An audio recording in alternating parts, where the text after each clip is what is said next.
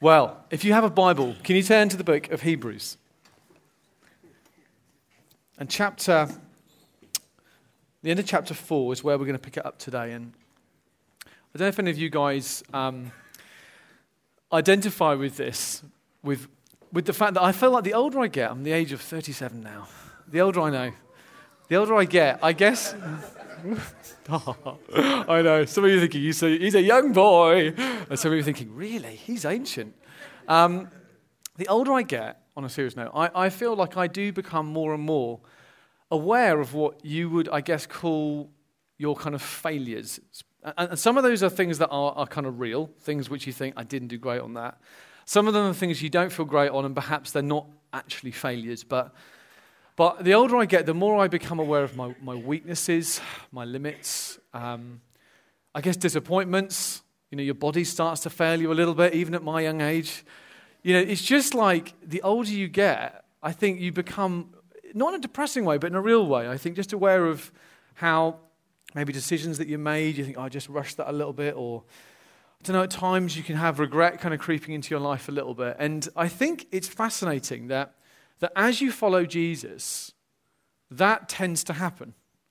I think that you become more and more aware of your fragility and what we might actually often call our failures, speech marks. You know what I'm saying? They might not literally be failures, sometimes they are, but under that umbrella term, I think that's something that often, if not always, actually happens. And what's fascinating about this bunch of Christians that we're looking at in the book of Hebrews is today we find, yet again, as we look at them, that I think that they would have identified with that. We've been making the point again and again that it's clear that perhaps the biggest thing going on in their life is that because they're following Jesus, their cultural background of Judaism is now, as it were, being more and more that they're becoming marked not so much by being a Jew, but by being a Christian. And what that means is those who were their friends and their family around them, it seems, are actually not so supportive, but in actual fact are, we might call them, persecuting them. The people they've grown up with, the friends around them, their work colleagues, are not so much supportive of what's happening, but they are facing a very real cost because they're following Jesus. And therefore, they would have felt like, actually, the things in my life that often I felt successful through, my marriage, which is now in tatters because I'm following Jesus and my wife doesn't get it and she's turned her back on me.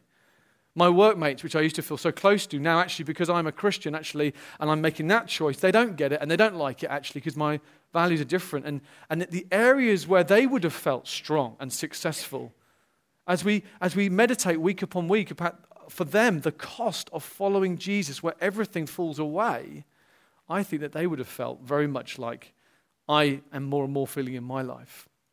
And it's not just through the circumstance that they would have felt like that.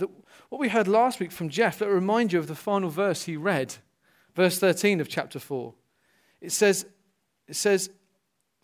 verse 12 and 13, for the word of God, that's Jesus, but also the Bible, is living and active, sharper than any two-edged sword. Verse 13, no creature is hidden from his sight, but all are naked and exposed to the eyes of him to whom we must give an account. So it's not just that they would have felt, like many of us, more and more aware of their weaknesses and like, actually, I kind of feel like I'm failing or things are difficult. It's not just that because of their persecution and difficulties around them. Even when they read the Bible, it seems, the Word of God has this effect on them and us of making us feel naked and exposed. Could say fragile, weak, more and more. If you are increasingly in your Christian life feeling more and more naked and exposed and fragile and weak, this is telling us that that's actually a good thing. But it feels very uncomfortable. Now, this is the point. What I'm trying to say is, through either life or should we say God, you will end up more and more in your life feeling like that. I'm not having to prophesy that from out here. I know it because of the Bible and I see it everywhere. This is the $1 million question. Please focus. If you're going to zone out in the next half an hour, that's fine. Focus for now, the next 10 seconds. You're going to end up in that place. Most of us already know that we are either in it or we stay in that place. We're familiar with that place of weakness and fragility. The $1 million question is, what do you do when you're in that place? How do you react when you're in that place? Because what we're going to see is that fundamentally, really, there's only actually kind of two choices. The first choice is that effectively, because following Jesus makes us feel like that, we can actually more and more kind of subtly shy away from truly following him and effectively go to coping mechanisms to make us feel okay. Or the second choice is that actually we stay close to Jesus despite that increasing feeling of fragility, weakness, and that feeling of almost being more naked and exposed. But ultimately we have a deeper feeling of nearness to Christ amidst that. When we're in that place of feeling more and more like we're describing, there are only two real options. It either becomes about coping or about Christ. Do you see? That's all the only two options that there really are. And what I want us to understand is that the writer to the Hebrews knows this. And what he wants us to understand, and we're going to look at this image of a high priest, which for most of us doesn't, you think at first, you think it's strange. Bear with me, because I think it will blow your mind the more you meditate on this amazing image. When you're in that place of feeling like that, and I just personally, the last few weeks, I felt more and more, just like, you know those times where you just feel like almost everything you touch, it just goes a bit rubbish. Or things that you thought were going to go one way suddenly don't. And you think you've done everything you can to control it to go this way, and you're thinking, I actually functionally feel like I've kind of failed a bit in that area. Even though I know I kind of maybe haven't, I'm feeling like that. And what he wants us to understand when we're in those places is that the high priest that we're going to look at today, the bigness of this high priest for us, is not so much about him being strong, which is what we looked at 2 weeks ago. Do you remember the whole thing of influence? And I was saying this great high priest, the idea of the high priest was that he represented you when you were in trouble. You went to the high priest and he took care of it. He took responsibility. He was strong. He was amazing. He was the one who actually sorted it out. The image that we're going to come now to this high priest is not so much about his strength, but his sympathy. His sympathy. And for some of you, you're thinking, sympathy? Great. So when I'm feeling like I'm failing, this is about sympathy. Don't switch off. Because I believe that when you truly catch a revelation of the depth of the sympathy of our high priest, our Jesus, my word, does it change everything. So let's read the next few verses with those lenses on, looking at it in the way that I hope I've set us up for. Verse 14 of chapter 4. So he's writing to them, they felt naked, exposed, they're weak, they're fragile. Since then we have a great high priest who's passed through the heavens, Jesus, the Son of God. Let us hold fast our confession, for we don't have a high priest who's unable to sympathize with our weaknesses, but one who in every respect has been tempted as we are, yet without sin. Let us then with confidence draw near to the throne of grace, that we may receive mercy and find grace to help in time of need. For every high priest chosen from among men is appointed to act on behalf of men in relation to God, to offer gifts, sacrifices for sins. And he can deal gently with the ignorant and the wayward, since he himself is beset with weakness. Because of this, he's obligated to offer sacrifice for his own sins, just as he does for those of the people. And no one takes this honor for himself, but only when called by God, just as Aaron was. And so also Christ, he didn't exalt himself to be made high priest, but was appointed by him who said to him, "You are my son. Today I have begotten you." And also he says in another place, "You are a priest forever after the order of Melchizedek." And in the days of his flesh, Jesus offered up prayers and supplications with loud cries and tears to him who is able to save him from death. And he was heard because of his reverence. And although he was a son, he learned obedience through what he suffered. Jesus, thank you, you're here. And you're kind, and you're gentle, and you're more just, Lord God, oozing sympathy than we will ever understand. And come today, Lord God, and I pray, minister to us. I pray, reveal the bigness of your sympathy to us. Lord, so that when we feel, Lord God, like, do you know what, I feel a bit of a failure, I feel a bit rubbish, Lord God, that we are quick to run to you rather than anywhere else. In Jesus' name, amen. So I just want to bring out two aspects of the bigness of Christ's sympathy. Two things. Number one, that it's gentle. And number two, that it's genuine. It's gentle and it's genuine. So first of all then, I want us to taste the bigness of this sympathy and the fact that it's really, really gentle. See, in verse 2, we've just read it of chapter 5, talking about this priest, it says this: he can deal gently with the ignorant and the wayward, since he himself is beset with weakness. Now, the idea that the writer to the Hebrews is doing here, the thing that he's doing is, in these verses, he's trying to use a picture, a thing that they are familiar with, this priesthood idea, because he wants them to understand, if they can get that, Jesus is a bit like that. It's so kind. There's such a kindness to the way the writer is writing. He wants to get right down to their level, as it were, to help them. Everything else, remember, in their life has been stripped away. They don't have comfortable lives like me and you, where everything's basically normally going okay. They've got nothing. And so he's deeply, deeply concerned, in a right way, that they would taste and see.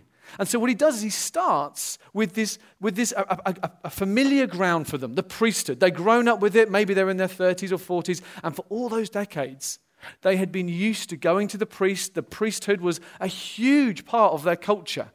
And it was something that was profoundly important to them. And he says to them, do you remember, he says, when you think about your priest, right, number one, they can deal gently. Not just with everyone, not just with the impressive people in your society, but with the ignorant and the wayward. That fills me with joy. The older I get, the more I realize how ridiculously ignorant I am and how limited my knowledge is and how wayward my soul can be so quickly. It's unbelievable. The older I get, the more I realize how in one moment I can be saying huge things about my apparent love for God, and then within a heartbeat, my heart's affections are just in this place over here.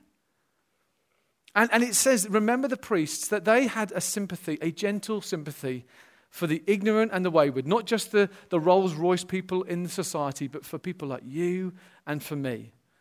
They had sympathy and they were gentle because they themselves were beset with weaknesses. I love that phrase. It's like even in the Old Testament, the model of leadership in the Bible has always been about weakness. It's always been about weakness. You understand that? If you watch TV, if you watch all the discussions about who should lead the Labour Party or anything if you're a teacher or if you're in a workplace of any kind, you will be giving a different model for what leaders should be like. Leaders should be strong. They should have the answers. They should be able to be brilliant orators. They should have strategy. They should be consistent. They shouldn't mind people poking their noses into every area of your life. It's a strength thing. And what we saw is even in the Old Testament, these priests, I love this picture, they were beset with weaknesses. They weren't there because they were impressive, is what he's saying. They were called. They were like, what? Me? I can't. Yes, you can. And that was the model that God had put in place for them. He made it so easy for them to understand. And right now, for some of you, to be honest with you, you're not feeling particularly in a place of like aware of your failures. Life maybe for you is quite good and you're feeling quite strong and life is quite sweet. And that's good and that's fine. But just wait. Just keep living a little bit longer. Because it says, doesn't it, in verse 16 of the previous verse, that we approach this throne that we'll talk about, listen, when? In our time of need. And my experience is, I find more and more that the time of need is all the time. I really do. I'm not just saying that, I really feel it. The closer I get to Jesus, the more I feel my need. And it's not like this occasional once a month thing when I've just had a rubbish week. It's like, wow, there's this really weird paradox going on. The kingdom's getting bigger in my heart. I'm getting nearer to Jesus. And yet I feel like I'm more needy and more fragile and more humanly pathetic than ever. And he says that. So if you're thinking, this sympathy talk, just keep living. And this might come back to you one day when suddenly you feel a little fragile. Because if you've been in that place where you feel like this, like these guys would have felt, fragile, naked, exposed, everything's fallen away, all the things I put my hope in, my friendships, my comfort blankets have just gone. Listen, If you're in that place where you're feeling that fragile, there is few things worse than going to someone for sympathy and actually experiencing almost anything but. It's horrible, isn't it? I remember a year ago in the middle of my sabbatical where God was just taking me apart.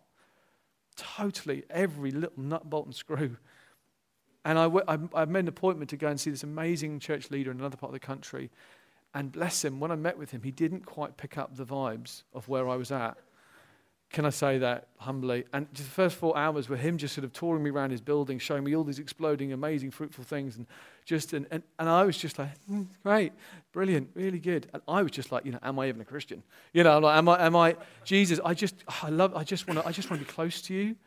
And I remember, and it wasn't his fault, but he really misread it. And it was all, it was just painful and exhausting. And when you're in that place, he's saying, listen to you. You know the priest you went to. He's trying to remind you, remember the priest? They weren't like that, were they? They were gentle. They were kind. It's almost like father figure types of your community. They set the tone for your community. There was a gentleness. There was a wonderful sense of this. And actually, I think just knowing someone else gets it. Just gets it. Doesn't try and solve it, just gets it. It's unbelievable how powerful that is. Me and Josie, we've been meditating on 2 Corinthians for months. We can't move on from it together because if you don't know the book, it's just like the weakest, beautiful, wonderful, liberating thing about embracing your weaknesses. And it just frees you from feeling life should be another way. This pressure we feel of like, well, surely if I'm loving Jesus and I'm praying, then my life should be like, well, not necessarily. And I actually personally only really connect with someone when they actually do let me in. And that's the cult. He's saying, do you remember these priests? These gentle priests who were beset with. I love this picture. And he's saying to them, do you remember these guys that have shaped your community and the flavor of your community?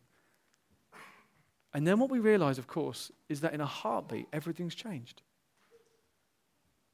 Because these priests, who were in theory so gentle, were now at least in part responsible, of course, for their rejection.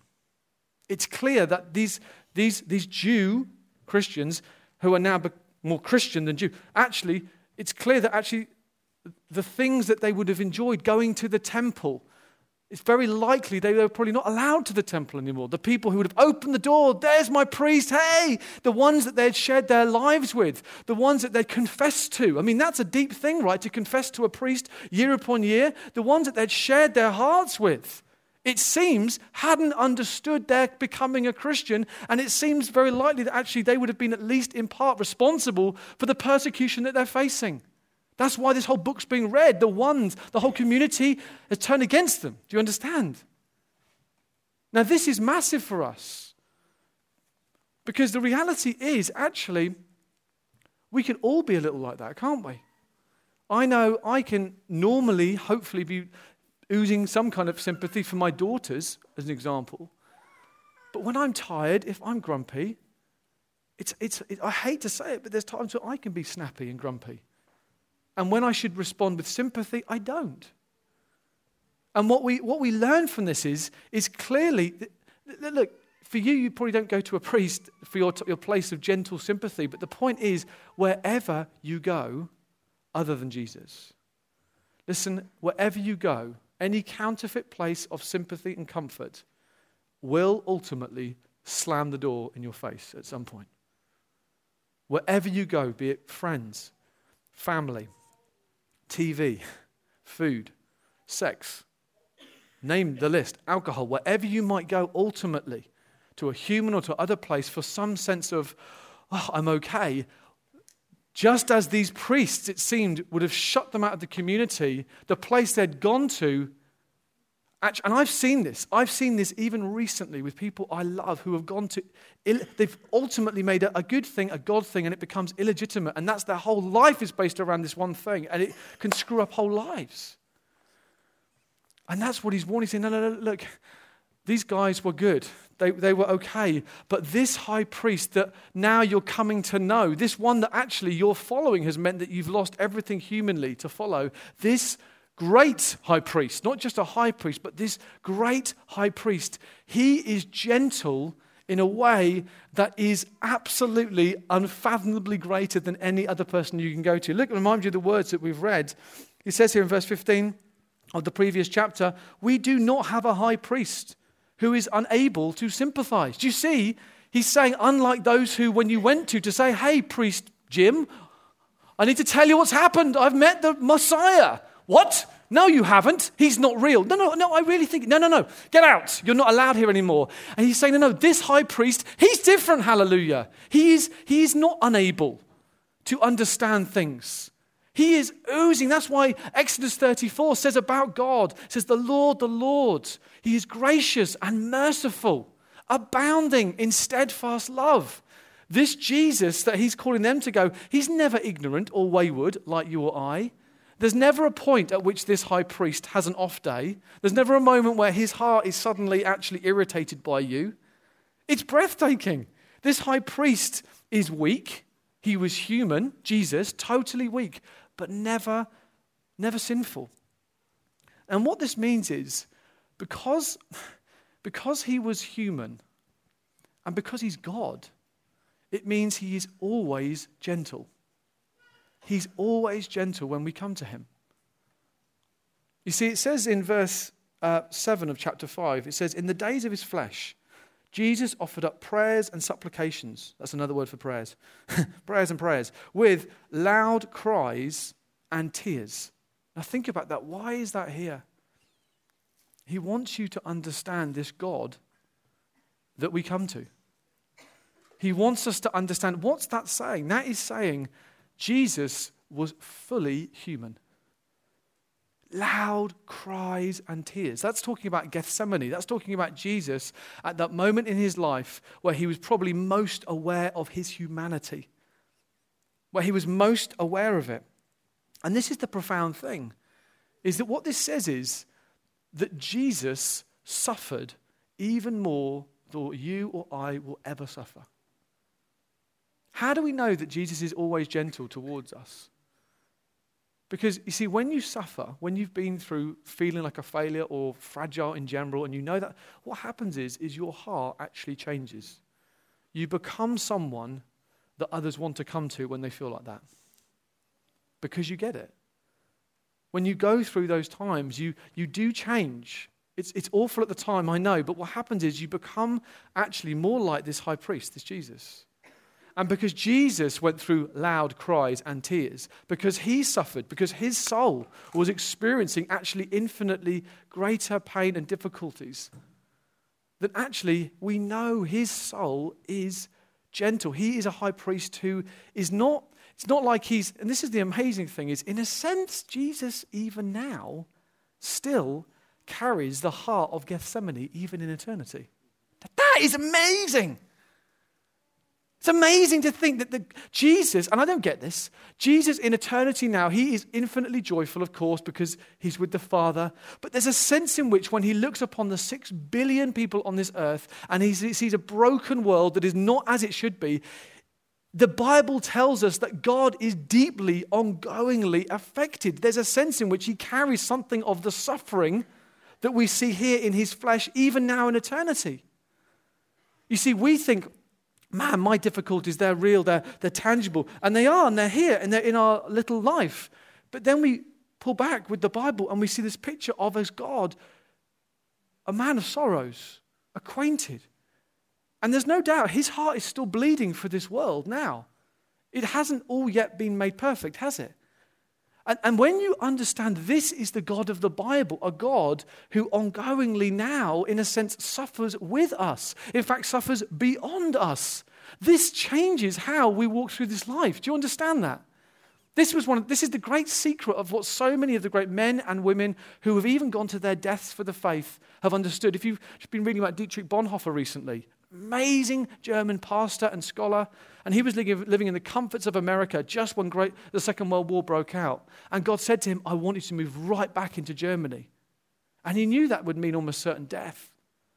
And God started to use him to build up a resistance against Hitler. And eventually, Dietrich was sent to a concentration camp where he experienced unimaginable horror. and ultimately was martyred for his faith. But the point is that he was someone who understood that the God he prayed to was a God who in a sense suffered with him, and in fact more than him.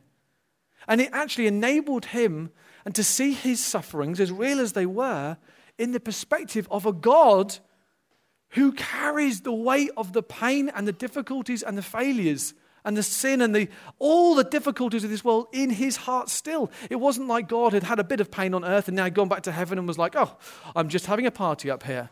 Because you see, if you secretly think God is like that, you won't draw near to him in your time of need. If that's how you imagine the Trinity, it's just this high-fiving kind of, frat party that's just going on. It's like, oh yeah, they're just having a party. No. If you don't see and understand the nuance of the Trinity, that there is a sense in which we can draw near to the throne of grace. It's like when we come and we say, Jesus, I'm going through these things and I feel fragile, I'm weak. When we come to this place, it's like he jumps off his throne with tear-stained face saying, I've already been weeping with you, come to me.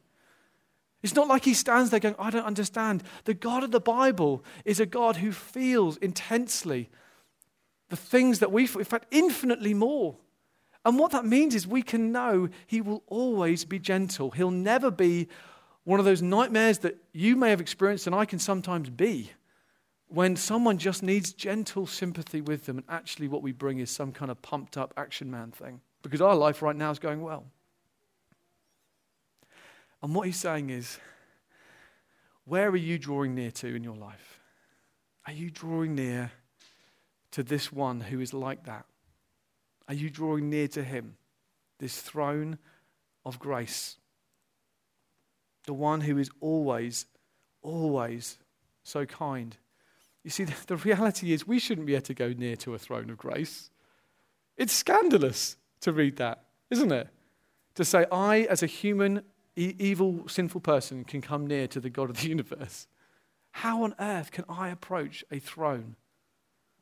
Well, because actually Jesus himself took our place. He experienced all of the righteous punishment that we should have experienced at the cross. He went through a hellish experience so that you and I can ongoingly taste more and more of heaven. That's our high priest. And so today I just felt for some of you, as I was praying about this first point, that actually you've been going to different places rather than Christ. When you've been walking through these places of fragility and weaknesses and just feeling aware of those things, you've actually more gone to coping mechanisms rather than to Christ. And the problem is that will, only Christ will keep your heart soft. Only Christ.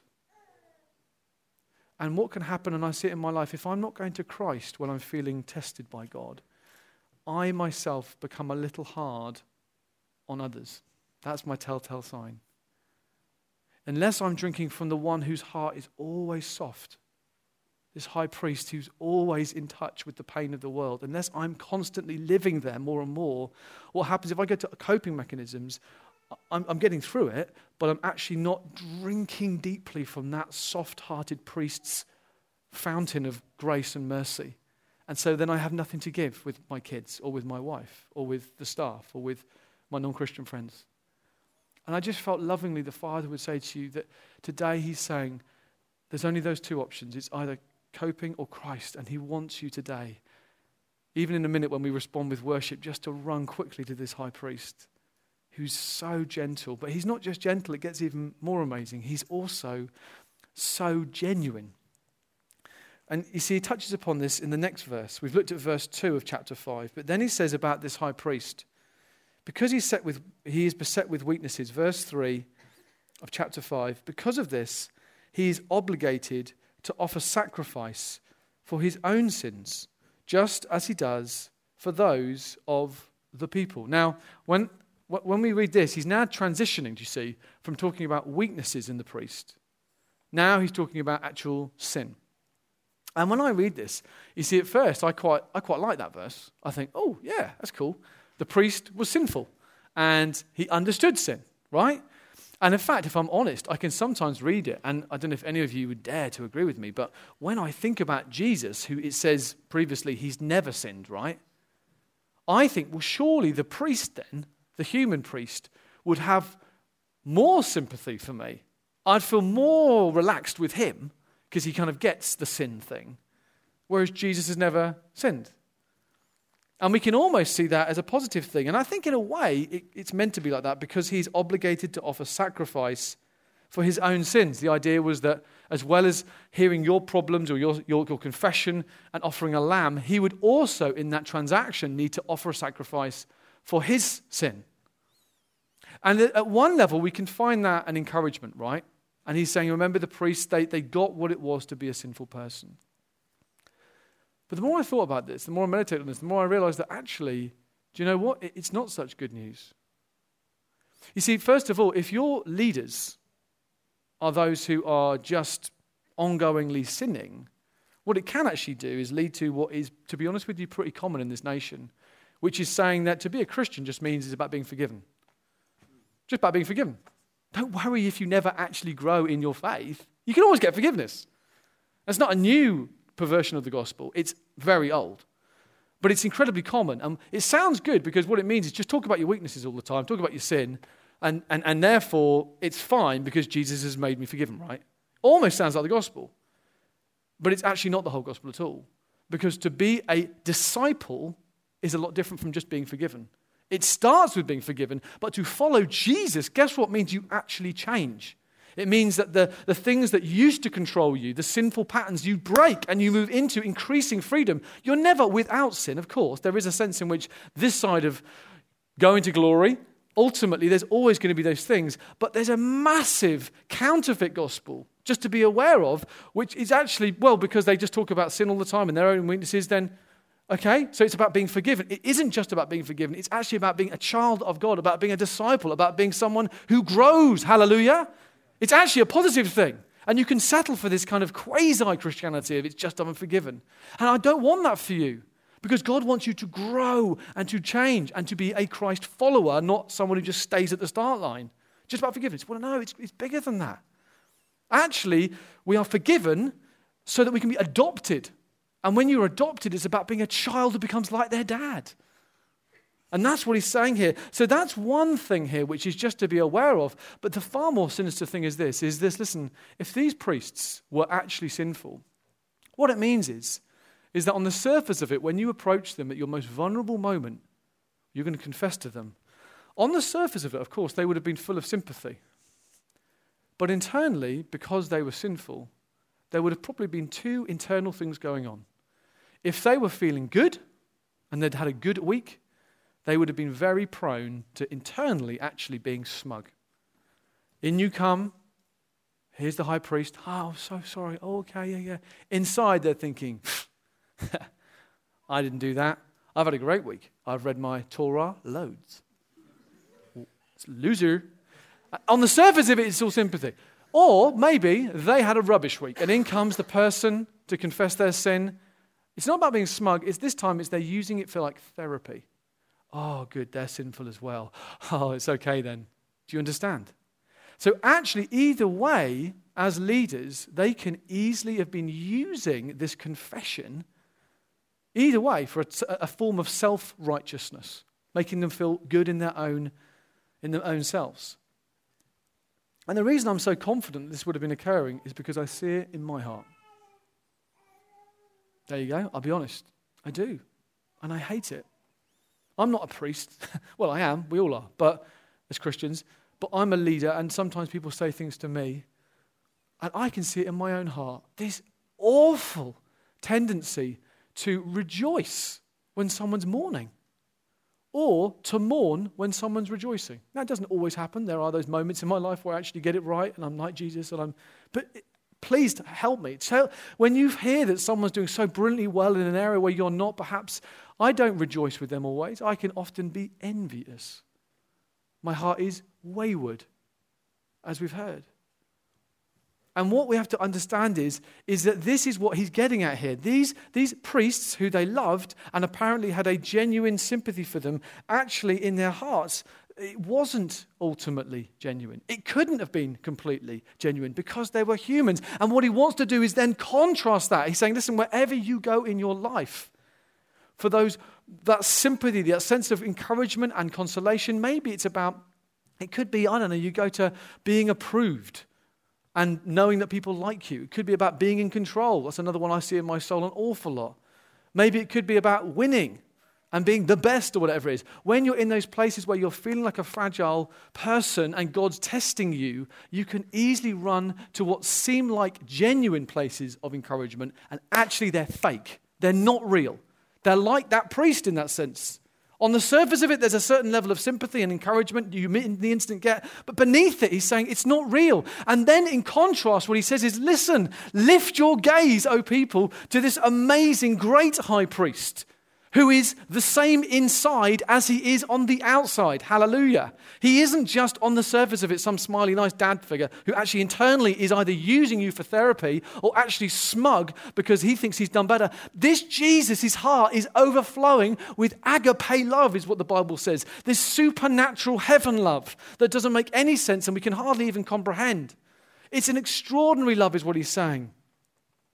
And there's few things in this life more devastating than when you've opened your heart up to someone in that place of vulnerability, like they would have done with these priests. And actually, maybe you've done it with your friends even at times.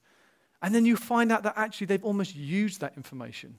Maybe they've told someone else. I don't know, maybe these priests were even in some way guilty of that, gossiping amongst themselves. What did you hear? Did you hear what she said to me? It's unbelievable. And what he's trying to say is he's trying to provide a contrast. For them, it was about priesthood. For us, it will probably be different. But for anywhere that we go, that we are leaning on in our lives as a place of replacement, sympathy and love and support other than Jesus is ultimately going to break. It won't be strong. It won't be real. It's not genuine. Jesus is the only place, the only one who genuinely we can put our trust in. And again, he wants us to trust him. And that's why he includes details like verse 7. Again, here it says, he offered up prayers and supplications with loud cries and tears. Listen, to him who is able to save him from death. Can I ask you a question? Did Jesus die? He did. I'd never seen that line until this week. He's saying Jesus prayed his heart out to the one who could have saved him from death. He had the power, the Father, to say, actually, let's scrap this. It says about Jesus when he was in that moment, he said, Lord, if there's any other way, that's code for, from a human point of view, I don't want to do this. I don't want to go through this. And yet what we hear is that actually, in this sense, the Father did not give him the answer that he was asking. What he said was, in effect, I will support you, son, through it. And you will taste death, but it will not have lasting dominion on you. You will be raised, but you will still face death. Now this blows me away. Because this is, you see, if what the writer is trying to do is say you can trust this high priest, he's even including this detail about his prayer life so that you and I would go, what, you're saying that Jesus prayed for something that didn't actually happen in the way that he was asking? Yes! Now, in his sinlessness, of course, he was utterly gloriously happy to obey the Father and follow him. It wasn't like there was a discrepancy amongst them. This is the mystery of the Trinity. But there's no doubt that this is in here to say he was asking the Father. And ultimately, what that means is when we are in that place of saying, God, I've come to the throne of grace. I've asked you about this thing and something's not happening. This thing isn't changing. I still feel weak. I still feel fragile. I'm still not growing. I still haven't seen breakthrough. He's saying, I get that. I understand the mystery. Even Jesus understands what it's like to come to the Father and ultimately not get the answer that he thought or was expecting. And that's why he says, I want you, verse 16 again of chapter 4, let us then with confidence draw near to the throne of grace. We come near confidently because it is a throne not of fickleness. It's not a throne of judgment. It's not a throne of aggression. It's a throne of grace. A throne of grace that Jesus ran to. he ran to, and he now is there. And he now calls us to live in that place. And for some of you, the issue of trust and people that you thought were genuine and haven't been genuine, you still bear the real scars of that. You do. Is that in your life, even today, you want to trust, but honestly, you find it very hard. Perhaps it was a dad or a mum or someone close to you. And actually, they've been a bit like these human priests who seemed genuine and they weren't. And you can almost project that onto this Jesus. Can I really, really make myself that vulnerable? Can I really trust him with everything of my heart? And today he's calling out to you to say, I want in on your soul. I want in. I want to become big. I want to become the only person that ultimately you run to. I want to be the person that ultimately you give all of your heart to. So my question as we finish is this the Jesus that you see? Is this the Jesus today that you taste? Is this the one that is genuinely in your mind's eye when you think about it? Have you heard the word grace when we think about the word or the phrase, the throne of? Does that impact you? Or even now as I've been preaching, has it maybe been actually that the Lord's been showing you, actually, do you know what? I feel like you're talking about, Tom. But I haven't been going to Christ. I've actually been going to 100 other things. And the Lord today wants to lovingly just release you and draw you into a place of absolute trust. And almost to say, he wants you to put your weight on him. If you put your weight on anything else, it will break. It won't supply. And the quicker we learn this in our lives, the more that we will be able to walk through the things he has for us.